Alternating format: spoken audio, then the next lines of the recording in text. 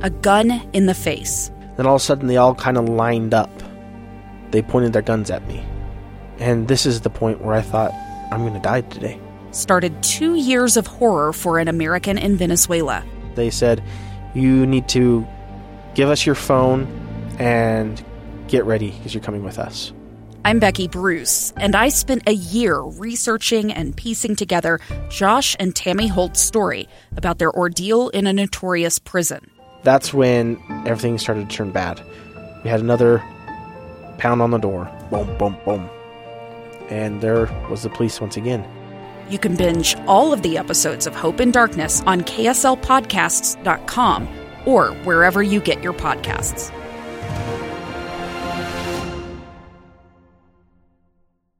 You're listening to Healthy Mind Matters, brought to you by Intermountain Healthcare on KSL News Radio. Thank you for joining us for Healthy Mind Matters. I'm Maria Chaleos. With me today, Dr. Audrey Jericho.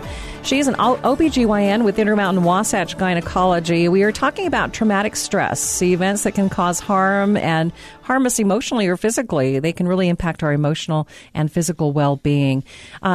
Doctor, for a minute, let's talk about how would somebody recognize whether they are being impacted by traumatic stress? I would just encourage anyone who is struggling with depression, anxiety, substance use disorder, where that's really impacting your relationships with family members, your work, your school, to really access the healthcare system and find a provider that they trust to begin to talk about these issues. Healthcare has sort of been behind the times on this for a little bit, but I think we're kind of coming up to speed when you look at the rates of suicide in our state and substance use disorder, especially opioid use disorder. We're really recognizing that these are major health problems that are affecting our communities, our families, and our friends. And if we dig just a little deeper layer to figure out what the roots of those problems are, then you really uncover some of these other issues of traumatic stress. And so I just encourage my patients, if they have symptoms of depression or anxiety or they're struggling with substance use disorders, to really look at this as a possible contributing factor. Right. I think oftentimes as a society we think, oh, life is stressful. Deal with it.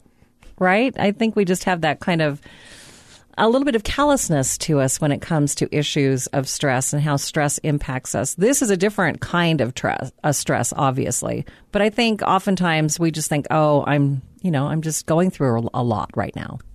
That's right.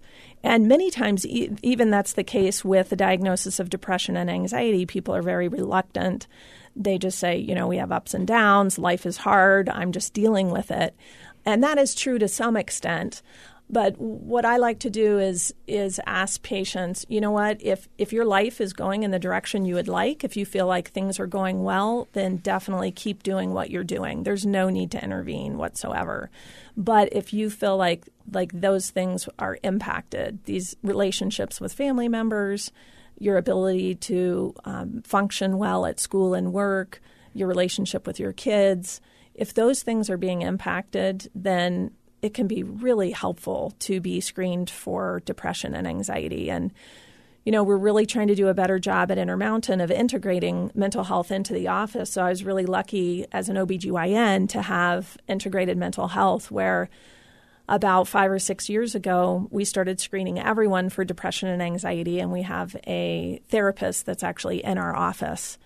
And that's really helpful. Instead of having someone come in and say, I can't sleep very well, or I'm really blue all the time, and just throwing a pill at them and saying, well, try this. Maybe you're depressed. Come back in 3 months and let's see if it works.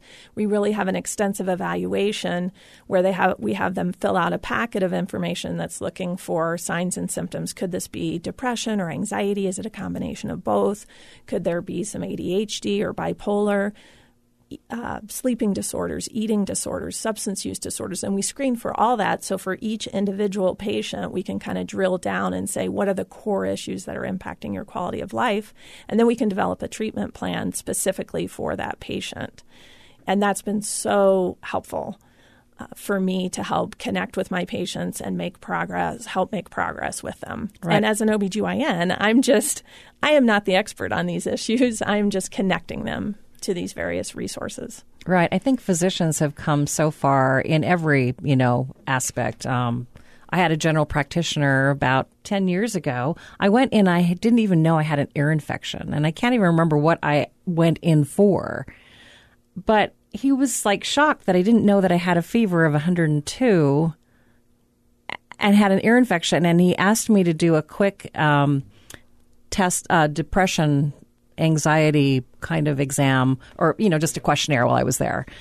And he came back and he said he wanted to know what was going on suddenly in my life. He goes, "What are you going through that you could have a fever of 102, an ear infection, and not be aware?" And then my husband had a severe accident and had been going through surgeries. And I was just overwhelmed. I just couldn't, I just had too many things going on. But that doctor recognized that I was suffering from depression, and I didn't even recognize at that point. I was too busy. I had 2 little boys. My husband was in and out of the hospital, and I didn't even recognize. So I think physicians are just getting so much better at recognizing some of the underlying things that are going on when their patients come in, which I think is really wonderful. And what a powerful connection. And that trust just builds so well when you have those kind of interactions. And I'll also say, it used to be so hard for me when I was 10 years in practice and very busy OBGYN. When I'd have patients with these type of problems, it would just overwhelm me, burn me out. I can't do this. I'm not trained to do this. I don't know how to help these patients. And now that I've read about it, learned about it, I feel comfortable screening for these issues. I feel comfortable talking about them. It really doesn't take that much time for me because I am just helping patients identify the problems and then connecting them to the great resources that already exist in our community. And it's really helped me enjoy my job even more than I did before. Well, plus you're solving more problems, which is why you became a doctor, was to help people. That's right? so true. Yeah. And you're listening to Healthy Mind Matters on KSL News Radio. We'll be right back.